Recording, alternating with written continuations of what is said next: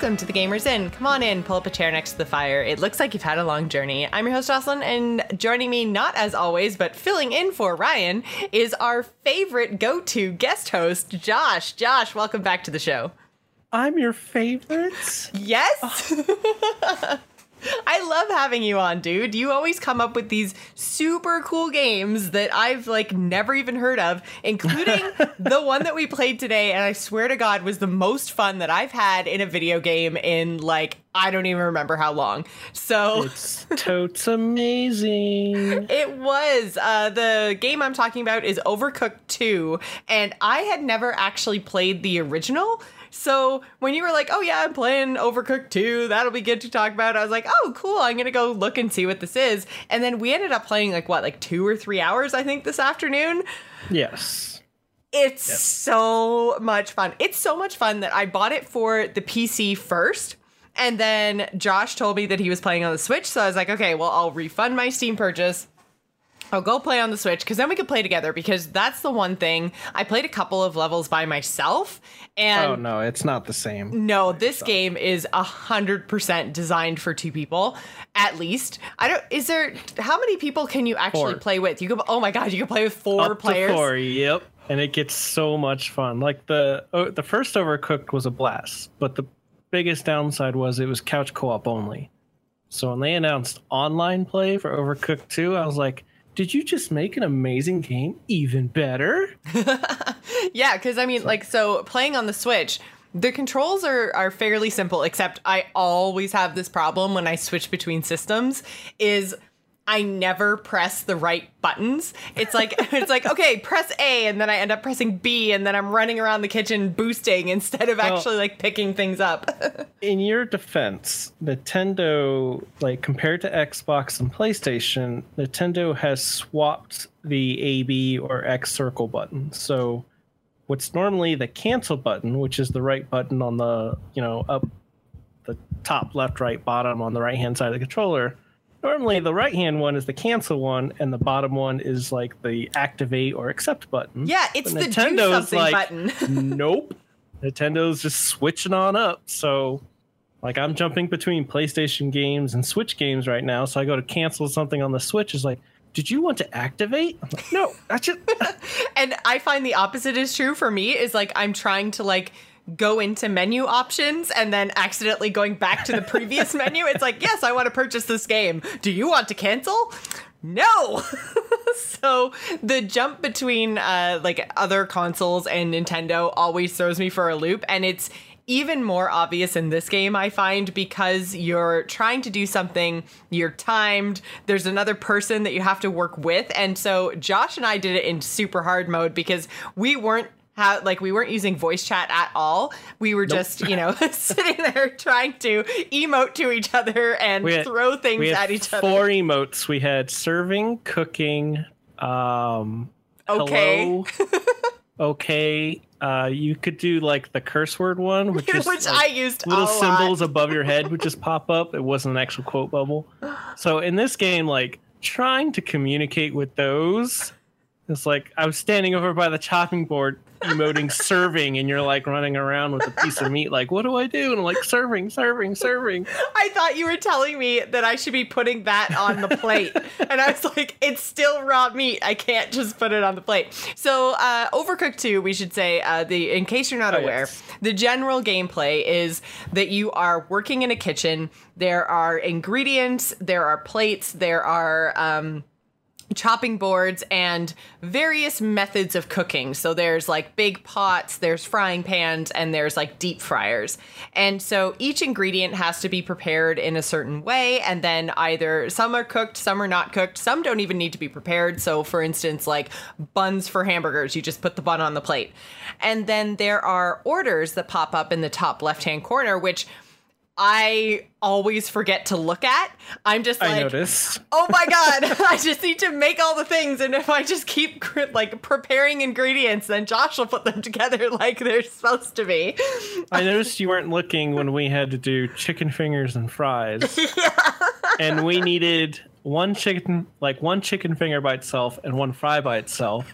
Somehow we swapped places to where you were then doing the fryers and I was chopping, and I was like, okay, good. All she's got to do is turn in those 2 plates. And then you combined them and turned it in. I was like, no, the next 2 orders. You skipped like 4 orders ahead. I know. And it's because I can't even... I'm struggling to even make sentences through the laughing because, guys, this was just so much. I cannot stress how much fun this was. So... there are orders that pop up in the top left-hand corner, and in some cases they're actually for most of them they're not always the same. I feel like in the first world the orders were pretty much always the same, and it was like combine the ingredients that you're given, put them all on a plate, and then go. But then the more worlds we progress through, the more crazy the recipes got, and like you said, sometimes it's like you only need 1 piece, sometimes you need another, or sometimes they're combined, like with the chicken fingers and fries. So yeah. I'm totally not reading the recipe or the orders in the top left-hand corner at all, which was a little bit detrimental. But the whole idea is you try to fulfill the orders, and then you get tips, and you have to hit a certain score in order to get 1, 2, or 3 stars in a certain level. Yes, and I feel like you underplay the kitchen, though, because the biggest mechanic in everything is just the insanity that is these kitchens. Like, the first couple ones, you're like, oh, this is kind of easy, you know? There's not much going on. This pretty nice outside sushi place I got here. This is pretty cool. I think the outside sushi place one that I was like... Because in the outside sushi place one, there's like 2 bridges on either side, and there's like people walking through your kitchen, and I was like... What are you doing, people? I don't understand. You're all getting in my way. And it took me to literally the end of that kitchen to be like, oh, they're purposely there because they're obstacles. I get it. Sorry, they just replaced people with giant holes on the kitchen that you can fall into, and then ghost ladders that disappear, and... Yeah, so that's the thing. Each different level has a different kitchen layout, and some of them like move and change. And the mechanics get more and more difficult because you have the chance as you move on to use things like portals, which again, I didn't notice the portals till like the end of that first level where they introduced that mechanic. You can also throw ingredients. So sometimes like I'll be on one raft, Josh will be on another, and he's throwing me ingredients that I then have to chop and then throw the chopped ingredients back in order for him to cook them. So I like those the best because I'm like, okay, I'm on my raft, you're on your raft, we each have jobs, and I can't get in the way. When the kitchens were separated, we did well, and then we got to the raft ones that actually got close enough to where you can cross between rafts. Then it just turned into chaos, because I was like, oh, I got to clean these dishes, so I got to hop on her raft. And then you jumped on mine, and then they separated. I was like, oh no, my raft! I have to clean plates. What are we doing? And there's a couple of them where we ended up... I had no idea. Yeah, there's a couple of them, like, the level would morph in a way where we'd be both of us trapped on the same side. And, like, everything we need is in the top part, but we're trapped on the bottom part for, like, 30 seconds, just kind of spinning in circles, like, hey, you know, what's up? Yeah. And that was, I mean, chilling. Because I am totally not familiar with the levels whatsoever. So... it took me a while even to try to figure out what the pattern was for like where things are going to move. And usually by the time I got the hang of it, the timer was done anyways. Yeah. And at first we kept redoing levels over and over and over again, trying to get 3 stars. And then finally I just gave up on that. I'm like, I want to see as much of this game as I possibly can before the show. So I'm just going to keep moving on regardless of how well we did. But I think with maybe one exception, got 2 or 3 stars on every level we did. So I felt pretty confident, but man, I find the controls really difficult. I don't know what it controls like on PC or if they recommend a controller or what, but I kept like picking up the wrong thing or like trying to interact with the counter next to what I wanted because it's it's a joystick, right? So correct. I will say that the first Overcooked felt a little bit more fluid in that manner. However, it's the chaos and the anxiety of the whole game itself that helps lead to that. Like, that's how my kitchen caught fire that one time. Is like, I was picking up a burrito roll, but I wanted to pick up my pan that was going to catch fire. I put down the burrito roll. I turned and I picked up another burrito roll that was on the ground. I was like, no, my pans are going to catch fire. And then they caught fire. So it's just like the chaos. And like something another person I play with, they have trouble with is like they'll constantly hit the A button. So instead of like, picking up that pan and then, okay, we're good. They'll pick it up, put it down, then panic that they just put it down, then pick it up and put it down again. I'm like, no, just hit it once. Just hit it once. That is one thing, and I don't know if it's me or the game mechanic, but I found I was doing that all the time too. And I think what I was doing was hitting it too rapidly, and so I was like picking up, putting down, and then I turn, and then I was like, oh no, I ended on the wrong like number of button pushes. So I think because you're right, it gets so chaotic, and you're so panicked, and you've got like the notifications telling you things are burning. You've got the notifications telling you that people are going to get really ticked off and run away because they didn't get their order. Because orders don't stay forever. There's like a certain amount of time before the person will get ticked off and leave. So you have to make sure that you're getting your orders, even though I don't pay attention to that corner of the screen. But you have to make sure that your orders... full of annoying sounds. It's, oh my God, when the orders fail, it's like... And then when your things is overheating, it's like dee, dee, dee, dee, dee, dee, dee, dee. And then there's the timer that does the same thing. So if you got pans that are burning at the same time that the timer is getting low, at the same time that you're missing orders, it's just a mental wreck. And you're like, oh my God, I'm trying, everybody, please. That's how I felt, like very much like throw my hands up in the air, like I can't do this. Oh my God. So many times. But then it's so funny because you start to feel like that because you've just got too many like things going at once. And then the level ends and it's like, oh, I actually did well. I had enough coins. Yay. Yes, the scores that you need to pass actually change depending on the number of players. So if you're playing solo, like one of the early levels, playing solo, you just need 20 points, which is like one dish. But if you're playing 4 people, that's probably would have been like a 200 or 300 score just for 1 star. So it actually ranks up higher in difficulty, like completion-wise, the more people that you have. Which totally makes sense. And I feel like 2 people is probably good. I don't know if I would want more people. I feel like later 3 or on, 4 you're gonna people. Want, oh, really? Later on you want more. And there's some things that, like some levels that we were doing that we did pretty well would have worked even better with at least 3. And you don't realize it until you had a chance to play with 3 or 4 people that you go, oh, you know what? I can handle chopping. This person can do the ingredients. This person's running dishes. Like it becomes like crazy organized with 4 people, but it still somehow keeps the chaotic point because the guy doing dishes like, I'm bored. Let me go chop something. Oh no, we don't have dishes. Well, we don't have dishes. My stuff is burning. And it's just like a house of cards that all falls down. So you got to tell your dishwasher to just wash the dishes. That's it. Right? You have one job. But it's so much fun. And I'm so glad they put online playing it now because, such an amazing game. Yeah, and so I feel like I still haven't had a chance to try couch co-op, but I'm sure that Matt and I will give that a shot later on. But playing single player, we should talk about the controls of single player a little bit because I did give it a try and I struggled with it a little bit. So you basically have to press your left bumper to switch between characters. So there's still 2 characters, like 2 cooks in the kitchen, and you switch between controlling them, which I don't know. I had a really hard time like wrapping my head around that, I guess, although it was also the first couple of levels that I played before we figured out how to actually do multiplayer. But using the bumper to then change characters was like a little bit jarring, I guess. I don't know. I ended up usually just like running around the kitchen, just controlling one character and having the other guy just stand around. Yeah, the main point of that mechanic is that they've increased the time it takes to wash dishes and chop stuff. And if you switch characters while you're chopping something, that guy will still continue to chop. Right.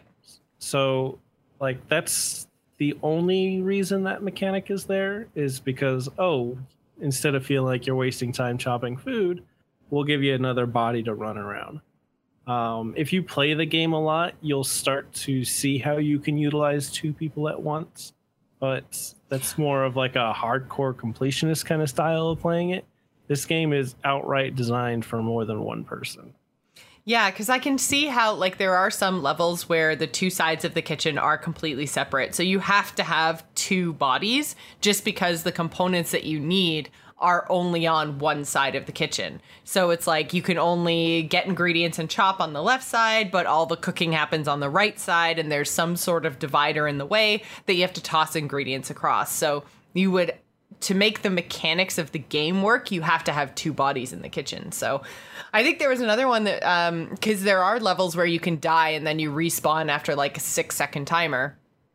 And there were some times when we got totally screwed over by those because it always spawns you back on your starting point.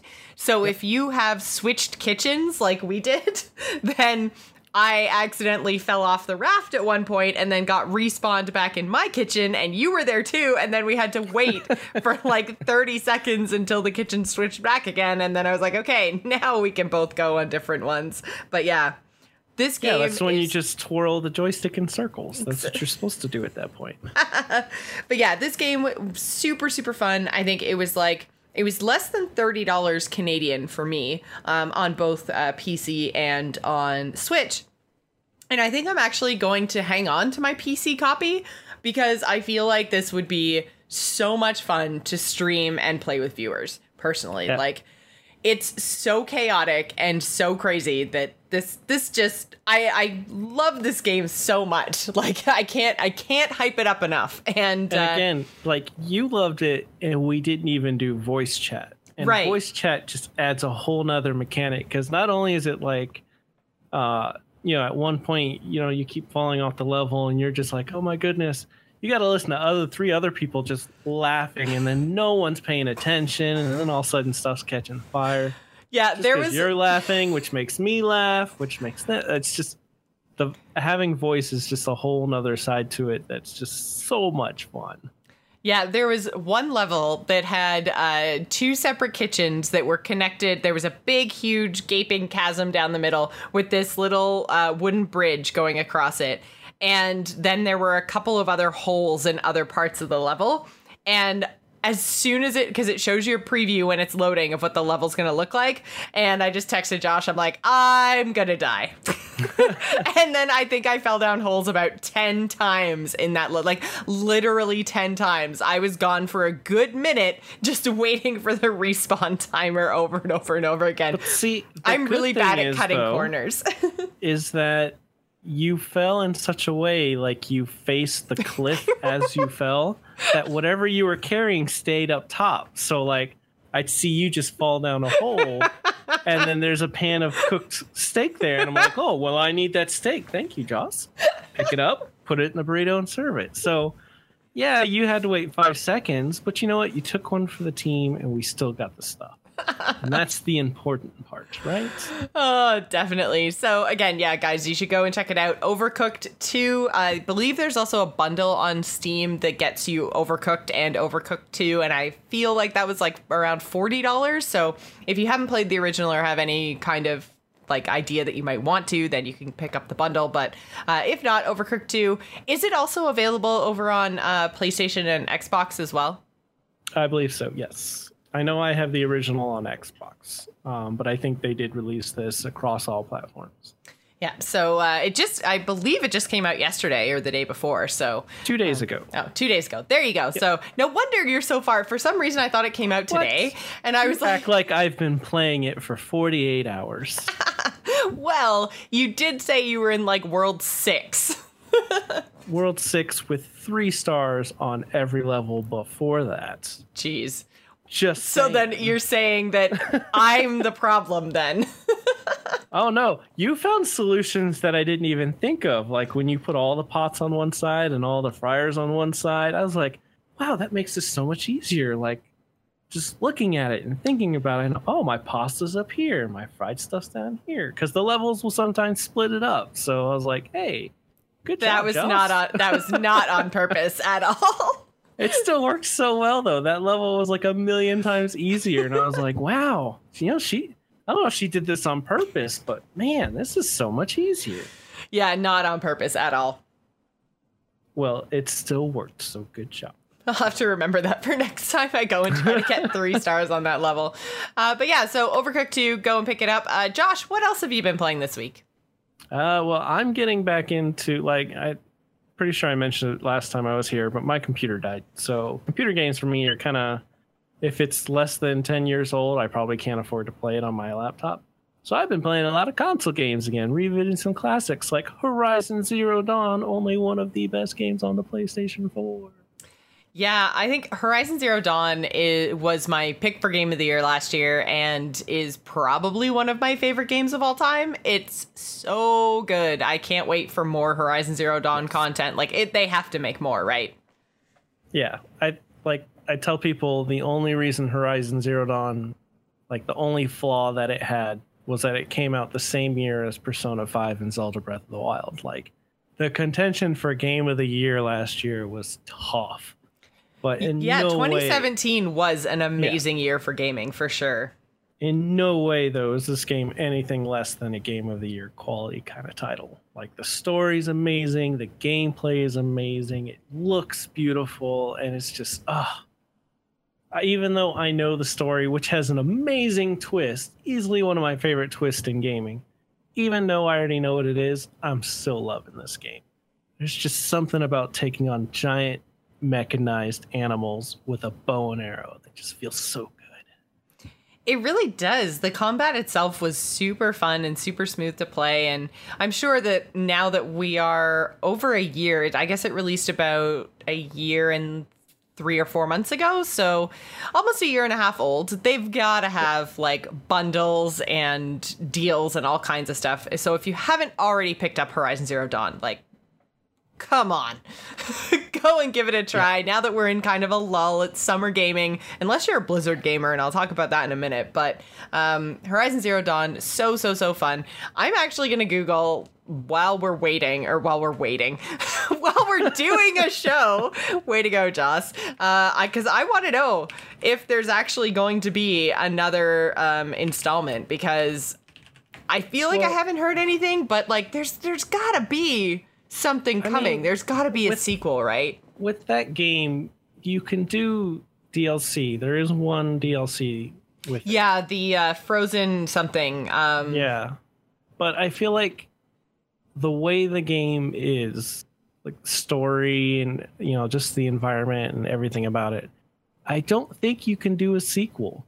No? I don't think you can do a sequel. I think you can make, like, the developers can make a game that has similar mechanics, has that same feel, but is a whole different game within itself.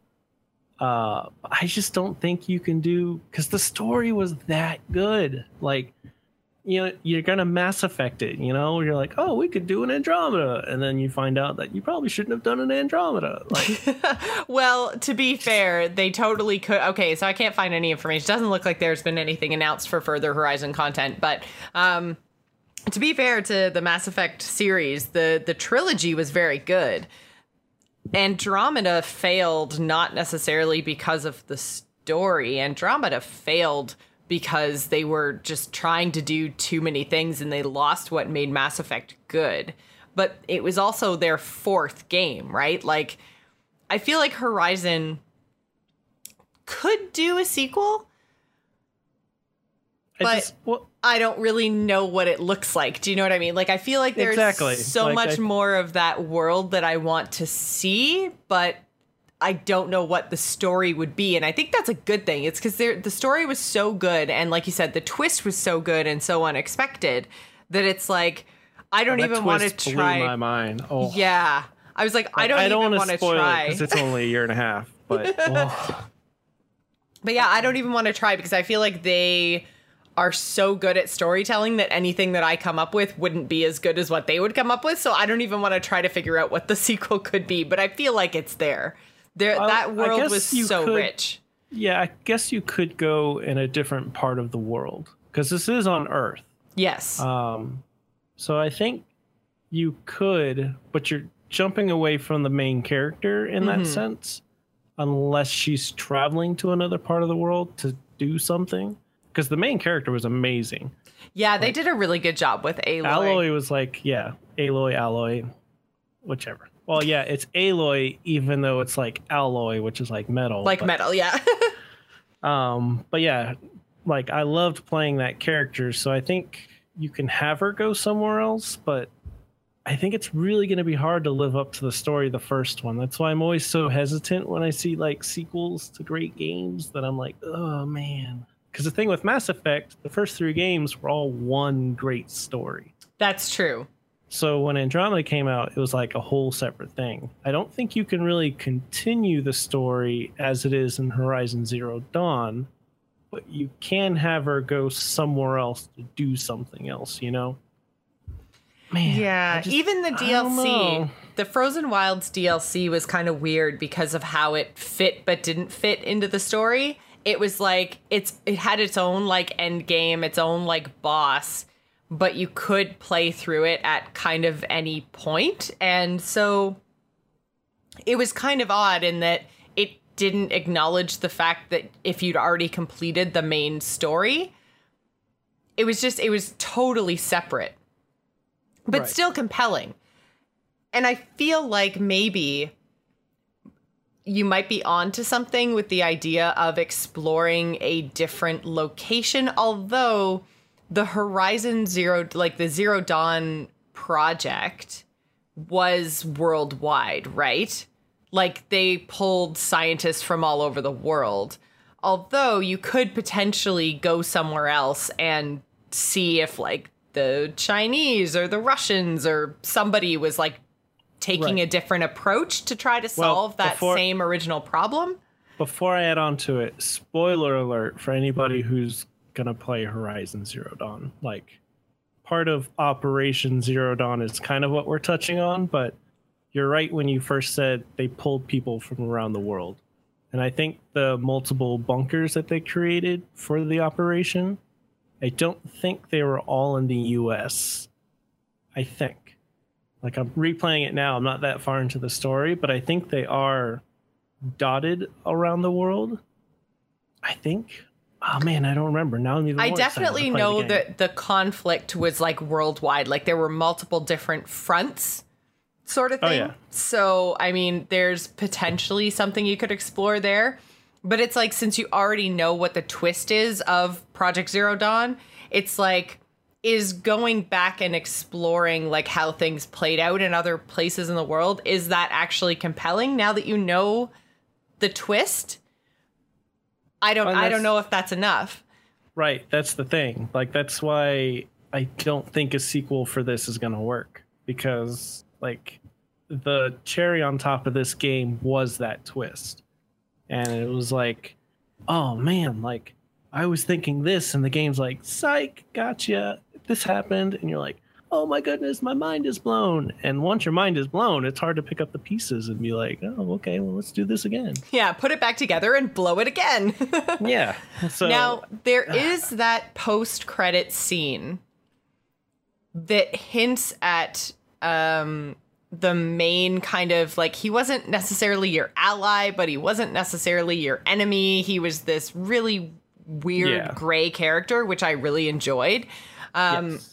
Hinting at him essentially just always looking for knowledge and being willing to do anything to get knowledge, which is what made him gray. He definitely did things that were not like good guy things.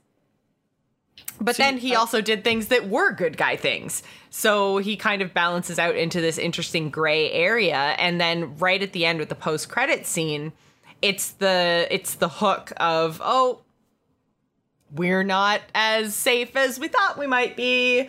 So I feel like that might be their jumping off point. But then you're bringing back like the same enemy. Right. Like, are you maybe potentially in the next game, assuming there is a next game, going to just try to prevent, well, although that's kind of what you're doing in this game too, right? Is trying to prevent the apocalypse, essentially. Yes. So then could you even go down that route, or would it be too much the same? I think I read too much into the post-credit scene because I felt like it was very analogous to what happened in, I guess, our current time, like in the past, to the guy who created the AI that went nuts because he was always seeking knowledge, and like it was kind of like a, oh, despite all this time that's passed, humanity still hasn't learned, and like he was supposed to, like the gray, you know, not on your side, not against you guy. It was just kind of like a symbolism of, hey, you know, we didn't learn the first time when we played with this stuff. Mm-hmm. Looks like we're not going to learn again. Like, I took it as a, I don't know, like there could be story, but it could also just be like, this isn't a happy ending, guys. We're doomed to repeat the same mistakes. It did make it feel very cyclical, which is why you might be right about not being able to do a sequel to that, because it's so cyclical. It's like, okay, yeah, we've already seen this story play out. So is there even a point to do a sequel? I don't know. I want to be in that world more, and I want them to tell me more things, and I want them to shock and surprise me again. But I don't know how they do that. But I think replaying it is I feel like this game is going to be very similar to Majora's Mask for me, where even though I've played it to completion, I'm still going to want to play it start to finish again. So this might be a come back to it every, couple of years and just, keep the PlayStation 4 around until we're all playing augmented reality everything and it's totally like Ready Player One, and I'm just like, nope, I'm still on my PlayStation 4 playing Horizon We're going to Zero be Dawn. on our Ready Player One avatars playing our digital PlayStation 4s. Playing digital Horizon Zero Dawn. I like it. It just keeps going meta after meta, Yeah. I love it because, like I said, this game was pretty much flawless to me anyways. So It just sucks. You want more, but you just know that you just anything else probably won't be as good. Yeah.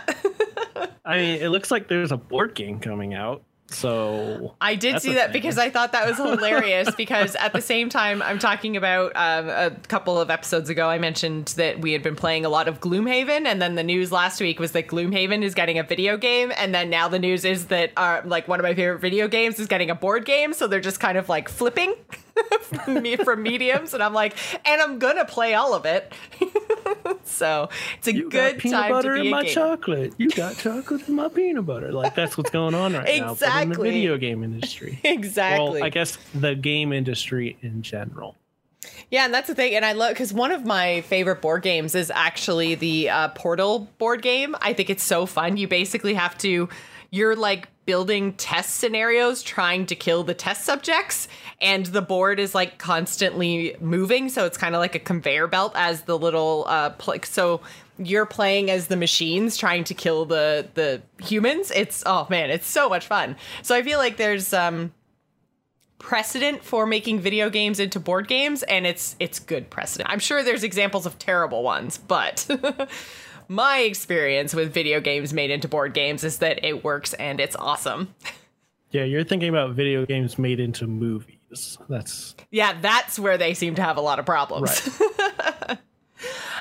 So I mentioned a little bit earlier on about how crazy the summer has been for you if you are a Blizzard gamer, and I couldn't let an episode of Gamers In go by without mentioning the fact that we got a new Hearthstone expansion this week. So the Boomsday project launched on Tuesday. It's been really, really fun. This set seems to have some of the craziest designs that we've ever seen. Like, the Hearthstone team usually steps it up, but there's just some insane effects in Boomsday. Yes. Including one of my favorite cards that I think they've ever made, because I think it's super good for the game and it's super good for free-to-play players, and that is Whizbang the Wonderful, because you can craft one legendary card and he gives you access to 18 different decks without you having to own the card. So, Josh... Random though, right? It is random, yeah. So You make your Whizbang deck and then you queue in to your opponent, whether it's friends or ladder or whatever, and then when you queue in, you are assigned a hero and a deck recipe from that hero. So there are 2 deck recipes for each of the 9 classes, so 18 decks in total, but it's random every single time you go into the game. So the great thing is that it's not dictated by your collection at all. All you have to do is spend the 1,600 dust, or if you're like me, the 3,200 dust, because you had to have a golden version, because then you get all golden decks and the golden coin and golden heroes and golden hero powers. So I don't know why you would ever make a regular whiz-bang. Like, he is totally worth the golden craft. I'm pretty sure that's illegal in most places. It has to be golden. Exactly. I think within the continental North America, it's illegal. It's illegal to have a normal whiz-bang? Exactly. I've seen people go to jail, serve hard time, because they took the easy road and did a regular whiz-bang. So, Josh, have you been playing Hearthstone at all, or is Hearthstone just a me thing? I don't play Hearthstone. It is one of the few esports that I watch a lot of, and I do watch streamers play it, and I enjoy it through that. And I will say my enjoyment level of watching Hearthstone has like quadrupled since the release of this expansion. And like, it's also cringed a little. Like, I was watching a streamer earlier who had a rogue and they were making, what's that bouncy one? Pogo hoppers! Yes. He was doing a Pogo hoppers deck, but instead of like cloning those things in some fashion, he was cloning a Noyotron bots. The little divine 1/2s, shield. Yeah. Oh my God, listening that animation sound again and again and again. He had like 6 of them on board, and he's just whittling away the enemy one hit at a time, and all you hear, hello, hello, hello. Oh my God. That's my favorite. It's so cool, but this is the worst way to go down. Just listening to all these Noyotrons just hitting you in the face. But they're true to their name, right? So it makes total sense. I hated it when we had 2 in the deck. Now this guy's making like 15 of them. And I'm like, oh man, why couldn't you just clone the Pogo thingy? I'm so glad that they brought back Anoyatrons. So Anoyatrons were from the very first Hearthstone full expansion, which was Goblins versus Gnomes, and Anoyatrons were amazing. They were so fun and had adorable art and adorable sounds. And then now in Boomsday, there's like the double Anoyatron card, the one that makes 2 of them, that like it's the giggling inventor or something. Yeah, there's that one, but then there's also the one that's like the 2/4 with Taunt and Divine Shield, that's just 2 Anoyatrons smooshed together, that says howdy howdy howdy instead of hello hello hello. That one. Yeah, it's I'm glad that they brought back the Anoyatrons, and the Anoyatrons are also in a lot of the art, even if they aren't actually like created in any way, shape, or form by the card. They're still present in the art, like Anoyatron heads and stuff. Oh man, This expansion is so fun. And we don't yet have the single player stuff, but that should be coming. I can't remember if it's next week or the week after. I don't really know why they don't launch the single player stuff at the same time as they launched the collection. I guess it's probably for stability reasons, because I think the one time that they launched everything together, they had a lot of server problems. So I think that's why they stagger it, but I'm kind of sad that we don't have the single player stuff yet, because the single player stuff with this expansion, I can't remember exactly what it's called, but it's basically puzzle mode. Obviously it has a super fun Hearthstone name, but it's puzzle mode, and it gives you, I think there's 3 different challenges under each type. And so you have to do a different thing with the setup that you're given. So you either have to find lethal or clear the board or like draw the rest of your deck, all these kind of things. Depends which one you're playing, but then you have to do the thing. You have to like solve the puzzle. So it's not just win the Hearthstone game as all the previous single player stuff has been. It's achieve a certain goal. So I think it's going to be really fun. And this is something that I think was inspired by a lot of the stuff that the community has been doing, because, who are the guys that do the Trinity series? I'm totally blanking now on who is actually responsible for them, but Trinity series used to have, during the Hearthstone breaks, they would have pre-created videos that were basically like spot the lethal. And oh yeah, I remember those. Those are pretty cool. Yeah, so that's basically what this mode is going to be, is the spot the lethal type videos that Trinity series used to have. So I think it's going to be really cool. I think it's awesome that they're taking inspiration from some of the community created content. And I'm glad that we're not getting another dungeon run monster hunt thing, because I got pretty sick of those pretty quickly. Although the puzzles I don't think are going to be that replayable. Like, I feel like once you figure it out, you figure it out, right? Yeah. Like, I really enjoyed the dungeon runs when I jumped back into Hearthstone. What was it for? I think it was the first time around they tried the dungeon runs. I really enjoyed those, but after a while it was kind of like, okay, well, I know what deck wins when I'm warrior, and it feels like everything else just gets crushed, so if I play a warrior, then I got that. Oh, okay, I did the rogue. Okay, well, this deck looks like it works. Everything else I try gets crushed, so that's what I play when I do rogue. So after a while, it just kind of got like, okay, well, it's the same thing. It's over and over, and as long as you're learning from mistakes, eventually you're going to beat it, and then what?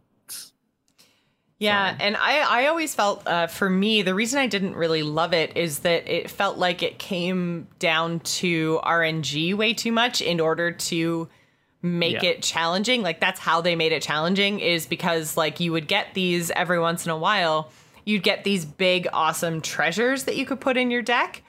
But then if you picked one treasure that did something like, say, put a bunch of minions on the board, just for sake of argument, and then you get a boss as your final boss who super punishes using a lot of minions. And it's like, well, had I known that was going to be my final boss, then I would have picked a different strategy. So that's what really started to frustrate me about Dungeon Run a lot. So I'm glad that they moved away from it, because to me, if I'm thinking of a dungeon in terms of like World of Warcraft, you always have a strategy going into a dungeon or a raid. You always know what your bosses are going to be. And I think that they maybe leaned into Dungeons and Dragons a little bit more in that way, because Dungeons and Dragons, you don't know what's happening. You don't know what's upcoming. But yeah, I feel like they maybe should have gone a little bit more the WoW route and said, okay, here are the 8 bosses in the dungeon that you're currently in. Create a strategy accordingly. Do you know what I mean? Yeah, kind of like it can still be random, but you know what you get. Right, exactly. So I know that the final boss that I'm going to face, what their mechanic is going to be, and I can build my deck as I go, but then maybe like the 6th boss really punishes the strategy that I need for the final boss. So I might then throw a couple of cards in to help me in the 6th boss battle, but still am working towards, like, because the final boss was always, like, I found I could consistently get to boss 7, and it was the final boss that always decided whether or not I was actually going to be able to beat the dungeon. And so if I'd pick the wrong strategy, then the boss card flips over at the end, and I'm like, well, I just lose this. So it felt like I was losing the dungeon run as soon as that final boss card flipped over, as opposed to actually having to play a Hearthstone game. So no, I remember that feeling. Like, I remember there was one boss that I just could never beat, and when I looked online, apparently that was a thing. Mm-hmm. I just remember thinking, I was like, oh man, I'm rocking this dungeon run.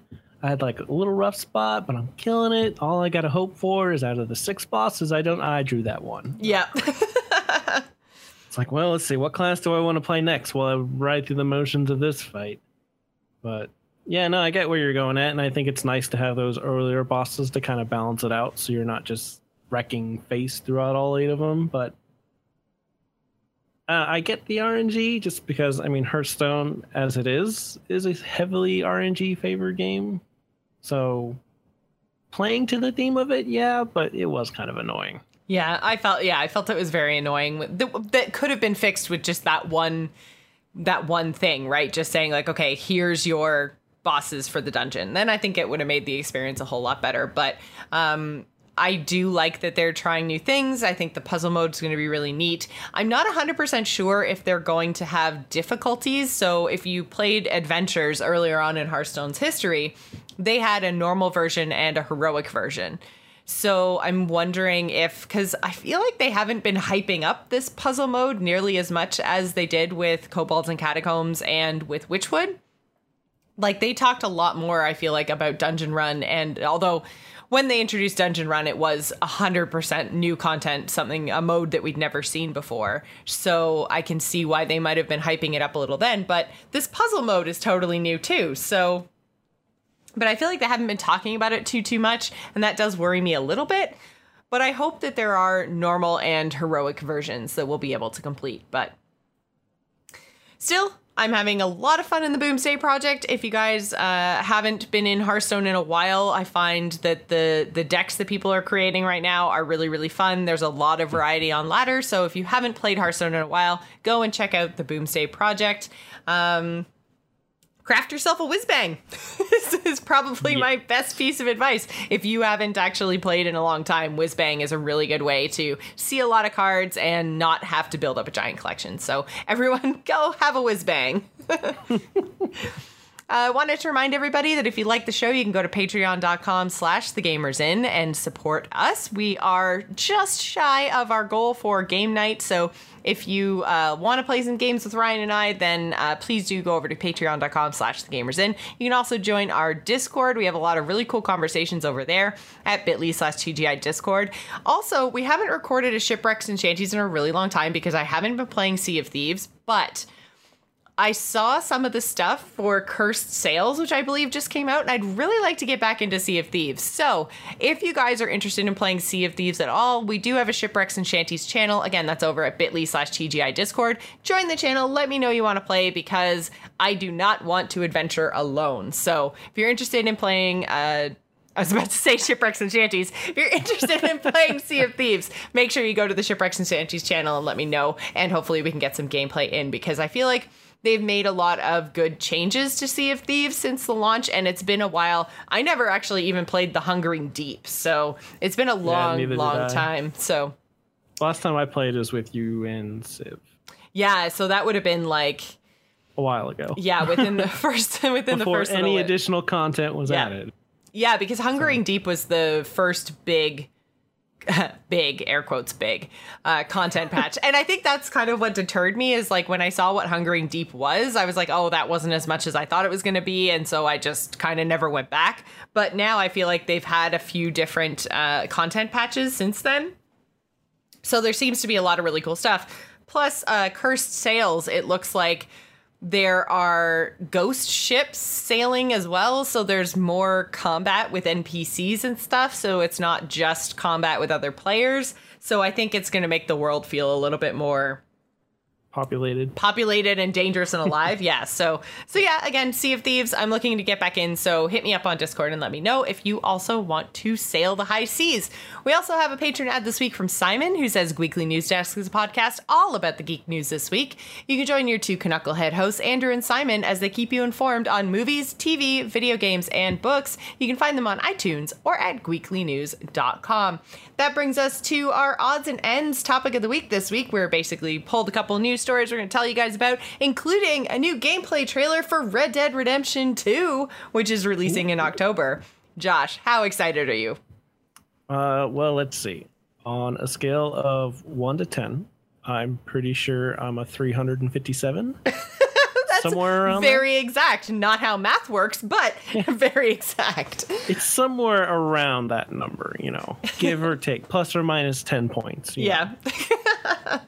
But no, I'm super stoked because I played the heck out of the first Red Dead Redemption, which is like Grand Theft Auto, but in Cowboy World, and it's so amazing. From Rockstar Games, the same as GTA. So this was actually my problem with the first one because before the show you were asking me if I even played the first one. I did, but I think I only played maybe like 3 or 4 hours of it. I did talk about it on the show, but I pretty much dropped it. The reason was I picked it up, I want to say 2 or 3 years after it had launched. Like I was way behind on the RDR train. So I had already heard about how it was the best game ever. It was amazing, blah, blah, blah. So by the time I actually picked it up, I think we were even in a new console cycle. I don't even think that I picked it up while it was like on current consoles. So I was way, way behind. So my gaming experience had kind of been tainted by all the next generation of stuff at the time. So when I went back to Red Dead Redemption, I was like, oh, this feels junky, like clanky and just a little bit weird to play. And again, it's because I'd been spoiled by 3 years of more modern games and more modern systems. But also because my expectations were so high because it was such a highly praised game. And some of the things that I really disliked about Red Dead Redemption, like the biggest thing was just moving through the world. I felt like I was riding a model of a horse that steered like I was driving a car. Like they just put a horse skin over top of their Grand Theft Auto engine. So I felt like it was really hard to turn. It wasn't as responsive as I wanted it to be. And it felt really clunky. And looking at the way the horses move in this gameplay trailer, I'm like, okay, it looks like they actually built a model of a horse that bends like a horse would bend and moves like a horse would move.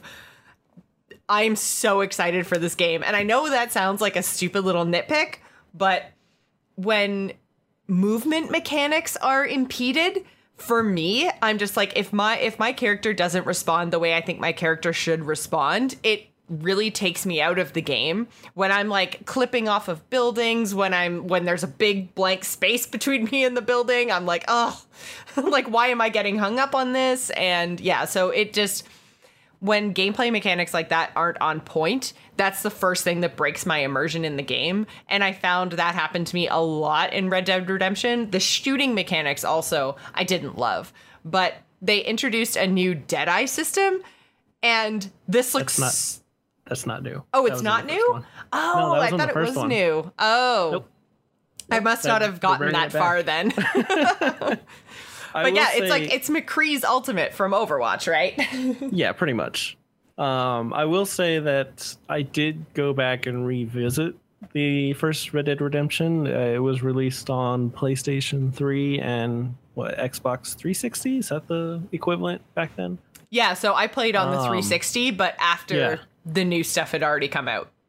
I will say it's a game that didn't age that well. When I initially played it, I loved it. I thought it looked cool and everything. But yes, if you've been playing a lot on the next gen and, a pretty awesome computer, and then you look at that game, yeah, it's very janky. I wanted to replay through the whole thing. I'm not going to replay through the whole thing. But when I was playing it, there was also an open world multiplayer kind of thing with it as well that I played a lot with friends. And I'm really hoping they bring that back. Did that come out much later? I feel like it didn't launch with multiplayer. Yeah, it launched. Oh, did it? Oh. Yep. It was there. The things they added later was like the Undead expansion, which they added some multiplayer things with. But the open world and just kind of your usual like 5v5 deathmatch and whatnot, that was there on release. Interesting. Yep. But like, it's so fun. I don't know why. Like when you describe it to someone, you're like, yeah, it was a nice open world and I'm just riding my horse and I see a bandit and shoot him. And they're like, oh, that's it. I'm like, you don't understand. There was like a bandit and I shot him. And it was like, I think Deadeye thing went whoosh. And I was like, and I was like, oh man. So trying to sell the original Red Dead Redemption is a little hard, but then you watch the gameplay trailer that just dropped for Red Dead Redemption that just dropped today, or the second one. Oh, it's so beautiful, and there's so much to do. And in the next one, they're going to be talking about the jobs and missions, and like, oh, please just release it. Yeah, so there's a lot of interesting mechanics that, and I guess I obviously did not play very much of the first one, so I'm not sure 100% what's new and what's not, but you kind of hit the nail on the head when you said that there seems like there's a lot to do, and I think that I found the first one a little bit repetitive and like there wasn't a lot to do, but this one, it feels like there are so many different things that I can choose to do just by like talking to people in my gang and getting to know people better will open more missions. There's hunting, there's fishing, there's like all these different kind of like currencies and stuff. And the detail in the world, like when he walks into the general store, I'm like, oh my God, that looks like the general store in the teeny tiny little small town up near my cottage. Like that's exactly what a general store looks like. Yeah, the gang part of it is new. In the original Red Dead Redemption, you're just pretty much a lone wolf going off doing your thing. Right. So having like that base camp that you can go back to at the end of the day, I know I'm going to be sidetracked by that so hard. Mm-hmm. Like they're going to be like, Josh, did you finish the story? I'll be like, I'm not even past chapter 1 because I got a banging camp right now. Everyone's got plenty of food. I've been hunting. Everyone's dressed in furs. Oh, we rocking it. Which is really funny because they made it sound like the thing about Red Dead Redemption 2 is they're skirting the line, which I think is very smart because I think this is a very, very interesting story. They're skirting the line between like the Old West stuff and the new industrialized modern world. So it's kind of the like end of the era of cowboys and outlaws and moving into the more modern time. And you are kind of like the last of the outlaws. So it seems like a very interesting and compelling story. Like anytime you have these big, fast shifts from like one era to another, that transition period is where the interest lies. So I think they've made a really good choice here because it's also going to further the story because the outlaws and like your camp is going to get destroyed and you're going to have to move on multiple times during the game. Like that's what progresses the story. So I feel like that's a really cool mechanic too. The idea of being driven out by the modern world and having to reestablish yourself somewhere else. I think that's really compelling, but it sounds like that might make you sad because of all the work you're going to put into building your camp. If they wipe out, like, I get packing up and moving. I get that. But if they're like, oh, you lost all your upgrades and now everyone's just in a loincloth, then I'll be upset. But if I hunt fox furs all day long, we better have some pretty cool looking coats around here. Oh, man. By the way, for disclaimer, in real life, I don't wear furs. That's just mean. But when I'm in Red Dead Redemption 2 in the Wild West, that's a different story. And the other thing that they also seem to have done is really expanded the options that are available to you as a player when it comes to interacting with NPCs in the world is because like you used to just be able to like murder people, but now it's like you can escalate or diffuse situations, you can rob people, you can kidnap them, you can just murder them if you choose. But it's like there's a whole bunch of different ways that you can interact with NPCs that isn't just like ignore or murder. So it seems like it has a lot deeper system, which is kind of allows you to create your own character. So even though everyone's going to be playing through as the same main character, you get to decide what your play style is going to be. And that is very interesting to me. Yeah, I'm glad they added something like that because in the original Red Dead Redemption, you know, you'd come across things like, oh, this guy's getting beat up by another guy and he's like, help me. And the other one's like, this ain't your business. And you, like you said, you can shoot him or ignore him. That was it. Whereas in this one, like, ignoring him isn't just you right away. You're like, I don't care. You do what you want. And he's like, well, thank you, sir. Go about your business. He's like, oh, okay, cool. Or you could be like, dude, back off that guy or I'm going to tear you up. He's like, you want to start something? And then you're like, yeah, let's do this. I'm pretty sure that's the exact dialogue they used back then. Yeah. I could be off. Plus or minus 10 points. You don't know. But yeah, it's pretty cool. Like if you watch this video, how it's like all these random events and you get to say, you know, do you want to be a dick about it? Do you want to be like a pacifist? Do you want to like go fisticuffs every time you can? Well, guess what? You can. And they made it sound like there's going to be like consequences to all this stuff too. So I'm really looking forward to see how Random much... dude at cart will remember that. Well, there was like a part in the video where he was walking by and that lady's like, you killed my cousin. Be like, oh, yeah, man, if I didn't kill him, would she be like, thank you for saving my cousin? Like, my room's upstairs. Yeah, exactly. You know, you never know. It's like, oh man, I could have got laid, but I laid a guy to rest. I chose poorly. You have chosen wisely. But yeah, so there seems to be a whole lot to do in this one, and there's another video coming soon. I'm not sure exactly when, but they did tease the second gameplay video, so that should be coming out soon. With so they definitely teased fishing, so that'll go along with like hunting and other gathering things that you can do in the world. But this one also showed a lot more about, like I mentioned, how the horse moves and stuff, but there's also kind of hints of like Zelda Breath in the Wild in that your horse will perform better if you have a good relationship with it. So you can you get to brush your horse, which makes me happy. Yeah, it definitely feels like they took the horse mechanic, which was kind of important in the first one, but now they made it like, look, this is your means of transportation. It's your companion. We're going to make a big deal out of it. Like, there's multiple kinds of horses too, yeah, right? There's horses that do better with pulling carriages, horses that do better doing work, some that are better that you ride around shooting people with, and you take care of them, and they've got saddlebags. Like, there's just this whole thing around the horses, which is amazing. It looks so cool. It's kind of like they took a lot of the systems that they had in the first game and then really, really fleshed them out and brought them up to like current day standards. So I'm really excited about this. I also am in kind of a Western state of mind, I guess, because I've really been enjoying Westworld. So I'm totally on board with doing Red Dead Redemption Western things.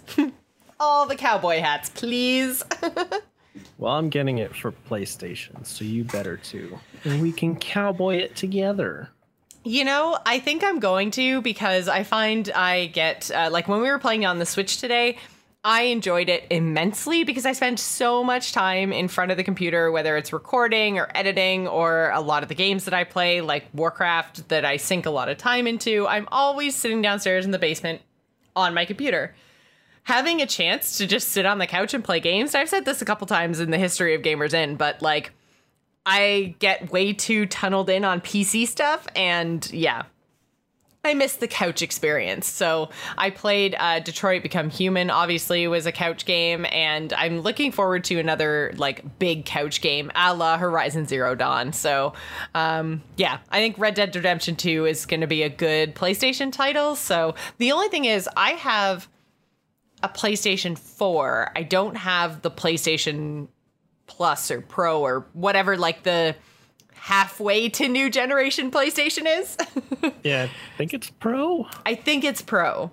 Yeah. So I don't know how well this is going to play on my older, crappier PlayStation. Well, I think it's still going to play well. It's not going to look like the cinematic that we just watched today. Like, I'm pretty sure the in-game footage that they showed is either on a high-end PC or or the Pro. Yeah. Or the it's not Xbox. even being released on PC. So yeah, it's either Xbox One X or the PlayStation 4 Pro. Right. So yeah, I just have a regular Xbox One and I just have a regular PlayStation 4, so maybe this is an excuse to update my PlayStation so that when I play Horizon again, it will also look better. I'm not sure if that's how it works. It's how it works, Josh. La la la la la la. I'll let you have it as long as you're playing Horizon Zero Dawn. There you go. Another piece of news this week is we saw an IGN editor, Philip, I'm totally going to butcher this last name, Mewson? Maybe? That's what we'll call him anyways. I'm not going to try it. You can. Was found to be plagiarizing reviews. So he posted a Dead Cell video review that even though it did use different video footage, his like audio commentary track over top of it was like ridiculously close to another reviewer from and actually I'm going to look it up because I don't want to get it wrong. Boomstick. But I was like, I know it's Boom something, but I'm like, I also have Boomsday on my like in my head from Hearthstone, so I'm like, I don't want to get it wrong. But Boomstick Gaming on YouTube. Yeah. And I couldn't believe, like, at first I was kind of like, okay, when it's written, it's really, really easy to tell. But I'm like, if you didn't take your video footage, like, how close can this possibly be? And if you actually go over to Boomstick Gaming, he posted a video, and this is how it obviously came to light, saying basically that IGN plagiarized my review. What do I do? And it's like side by side, and he's like, okay, so at this point in the video, here's my sentence, here's this sentence, and it's very much like the guy had a thesaurus and was flipping through and was like, okay, what's another word for compelling? What's another word for fun? And was just like swapping out a word here or there or reordering the sentence like you would do in high school, I guess, if you were like a really bad student. Like, yeah, Cliff Notes, exactly, Cliff Notes. Man, it was very obviously copied. And so since then, IGN has let the reviewer go, so he no longer works with IGN. But what are your thoughts in plagiarizing in general? Like, to me, if you're working for a company that is as widely known as a IGN or a Kotaku, how do you even think that you're ever going to get away with this? Well, for this individual, they actually found past examples of him doing it. Oh yeah, this was not his first time, for sure. Yeah.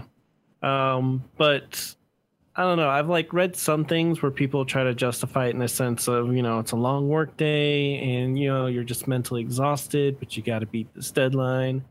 But for me, it's just kind of one of those things where it's like, if I'm hungry, do I go steal food? If I'm poor and hungry and I steal food, does that make it less of a crime? For me, it's like, well, no. At the end of the day, you still broke the law, and there's still that question of morality. Can you justify it in your own head? Yeah, but I don't see any justification for it, and it's just so disappointing. Like, when you look at the words he used, a lot of it is repetitive. You'll hear in a lot of reviews in general. Right. There are definitely certain there's certain buzzwords that we use in the industry for sure. I know, like, Ryan and I are totally guilty of it.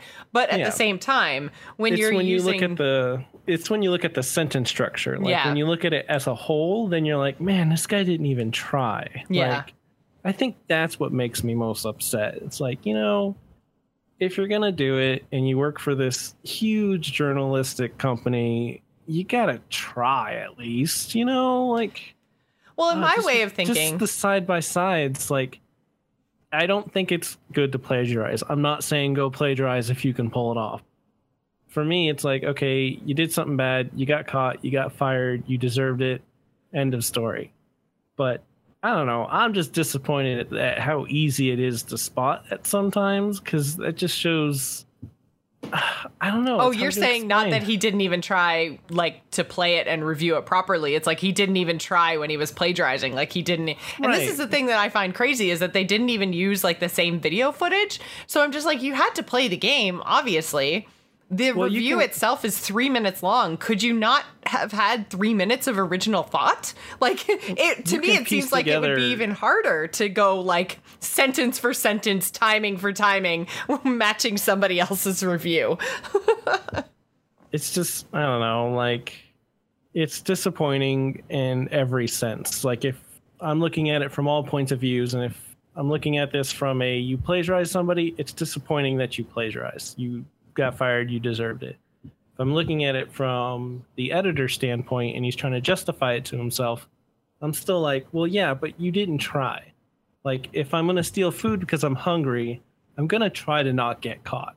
I'm not going to walk into a store and go, hey, y'all, I'm going to take this candy bar. I don't have any money.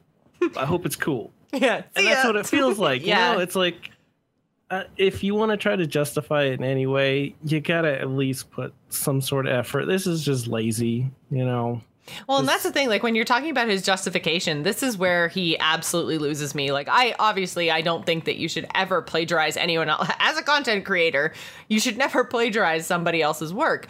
But the thing that really gets me is is basically his argument that, it's a long day, lots of work, blah, blah, blah, blah, blah. But as far as I know, this guy was a freelancer for them, right? So to me, what that says is, like, either IGN is working people too hard, or you took on too many projects. And I feel like, as a freelancer myself, that's probably what it is that he lacked time management and he took on too many projects. And so therefore, something's got to give.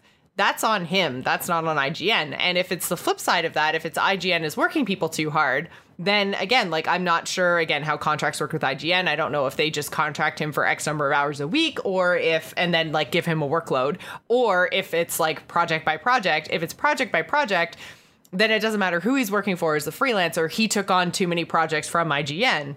And if it's IGN pays you for a certain number of hours a week and then pours on the workload, again, it's still on the freelancer to be like, hey, you're not paying me for enough hours, or you're giving me too much work. I can't do this review. Like, plagiarizing would never be on my list of how do I solve a workload that's too big. Yeah. Like, I would go to IGN and say, you have to give this Dead Cells review to somebody else because you're not paying me enough. You're not giving me, or you're giving me too much work, like whatever. I can't get this done in the time that you're paying me for, so give it to somebody else. And maybe he felt like as a freelancer he couldn't do that because he didn't want to lose his job, but plagiarizing and getting caught lost him his job anyway. So yeah, I feel like plagiarizing 100% of the time is going to get you fired, and telling someone that your workload is too big is going to get you fired maybe half the time, but like, you don't want to work for that company anyway. Like, if you're putting out 5 reviews a week or something, and IGN gets mad at you and says that that's not enough, you're not producing enough, then you walk away from IGN, you go work for another company. But this way, like, there is no review site that's going to hire this guy now. He's totally screwed his career. Why would you do that? Like, I can almost side with him. Almost. I don't. I can almost side with him if it was I feel overworked. If it was his only job and he really needed to hit this deadline for whatever circumstance. However, all of that goes out the window once you see that this is not the first time he's done it. Right. Like, whatever excuse you have here and now is gone, because it's like, oh, you stole a candy bar one time, slap on the wrist. Wait, what do you mean he steals groceries every 2 weeks? Like, you know, it's like, I don't know. Just, I'm glad he got fired. I hate saying something like that, but it was the right as someone move. As someone myself who's made stuff and has had the issue with someone taking it, like, it's a bad feeling on that end. And it's just something that if you've had it happen to you, you would never do it to someone else. Mm-hmm. And it's just, I can't forgive it. You know, it's not the super heinous crime of the century, but at the same time, I'm not going to shed a tear if you end up losing your job, which he did. So, just out of curiosity, what did you have taken and how did you realize it? Because I feel like I almost feel bad, like I'm making shitty content that nobody wants, because I don't think I've ever been plagiarized. So I'm really curious to know, was it like something written? Was it easy for you to find, or like what happened? It was stories. Like, back when I played WoW, I used to write fictional stories, like, a lot more than I do now. And we had a whole website set up for it. Like, there'd be forums where we'd post our own stories. There's some active stories. And someone from there actually found someone posting it on another website. And it was like a whole nother website that had kind of like a similar setup, to where it was just a bunch of people who'd like to work or write fan fiction or just new fiction in itself. They could share it with everybody. So when I was told that and I went and checked it out, I was like, man, this is like at least this guy changed a little bit. This was copy and paste. Wow. And so he was just like straight up taking credit for your work. Yeah. And it's like, when you're like, for me, it's very small time. Like, back when I was writing these stories, it was solely because I was in love with the World of Warcraft lore, and I wanted to write more stuff around it, create my own characters. I had no intention of doing anything with it, but then just sharing it with my guild mates and having fun with it. So in that sense, it's a very easy target to take from somebody in that, you know, like, I'm not posting it. Because you're not trying to make any money and they're not making any money. Like, right. Yeah. So it does have a lasting effect. Like, to this day, I write stuff and I'm terrified, like, posting it in Discord or something, because then my mind goes, you know, if you put it in Discord, someone could just take it, copy, paste it somewhere else. And what are you going to say? Oh, I did it first. So this is a he said, she said argument, because you don't have anything to back it up. So it's a really crummy feeling to kind of stick with you when someone does that. So I can imagine how this YouTuber feels where like he's making money. This is his thing. This is his content. Someone just takes it from him. It's like, ugh. The one plus side to all of this is that Boomstick Gaming had something like 10K followers before, and he's up to almost 60,000 now. So at least it's been a really big boost, and he's getting the recognition that he deserves. And who knows, maybe IGN will hire him to do reviews. I don't know. But the point is, the original content creator is being rewarded for the fact that, he got copied by a giant news outlet, because I think IGN has like 10 million followers on YouTube or something. So he's getting the credit he deserves, which is good. So something good did come out of this. I believe IGN also said that they were going to compensate him because the IGN video was monetized. So all of the views and all of the ad money and everything from that Dead Cells review that was plagiarized obviously made IGN money. So I believe I did read that they are going to compensate Boomstick Gaming. So good things did come out of this. IGN did the right thing by boosting Boomstick's signal, by, also compensating him, and by firing the reviewer responsible for the plagiarism. So overall, IGN, I think, acted well and did the right thing in this case. But one more question before we wrap the show, because you brought it up. I'm very curious. Are you playing World of Warcraft? And if you are, going into Battle for Azeroth, are you Horde or Alliance? I am forever Alliance. The only reason I had a Horde character is because I played with you and AIE. But even then, I didn't play him that much. I've been Alliance since vanilla. Since the day it came out, I've been Alliance. So suck it up, Buttercup. But I'm not playing. So. But you're not going to play Battle for Azeroth. Fair enough. Part of me wants to, just to experience the story. But then part of me knows that the story should have ended at Sargeras, because everything before World of Warcraft just kind of made it like, oh, Sargeras is the big baddie. So once that's done, it's over with. So now that it's done, it's like, oh, we're still going. Okay. Yeah, and it feels more like we just need to keep Warcraft going. We just need to keep selling expansions. But we've already dealt with the big bad that the whole entire universe sets up. So you're kind of on the fence about how this is all going to work. Yeah, I'm going to play vicariously through your tweets and Discord posts and some podcasts. I want to know what happens, and I want to see what happens. But at the same time, I don't want to play it. There's so many other good things to play right now. I definitely get that feeling. Well, every month there's a new game coming out for the Switch that I want. Yeah. So for me, it's like, oh, and again, I don't have a real computer, and I don't want to see if Warcraft destroys my only laptop. So fair enough. All right, Josh. I'm fine with the vicarious playing it. Well, thank you so much for joining me tonight. You've been a fabulous guest, as always. Why don't you tell everybody where they can find you online? You can find me at _JDC on Twitter. I'm usually just posting things that happen to me in RimWorld. Which are hilarious stories, you guys. If you're not following Josh, you're really missing out, because, we cured your 50% brain damage problem. If only we could do that in real life. You still don't have a pinky on one of your hands, but we cured brain damage. You're a fully functional human being now.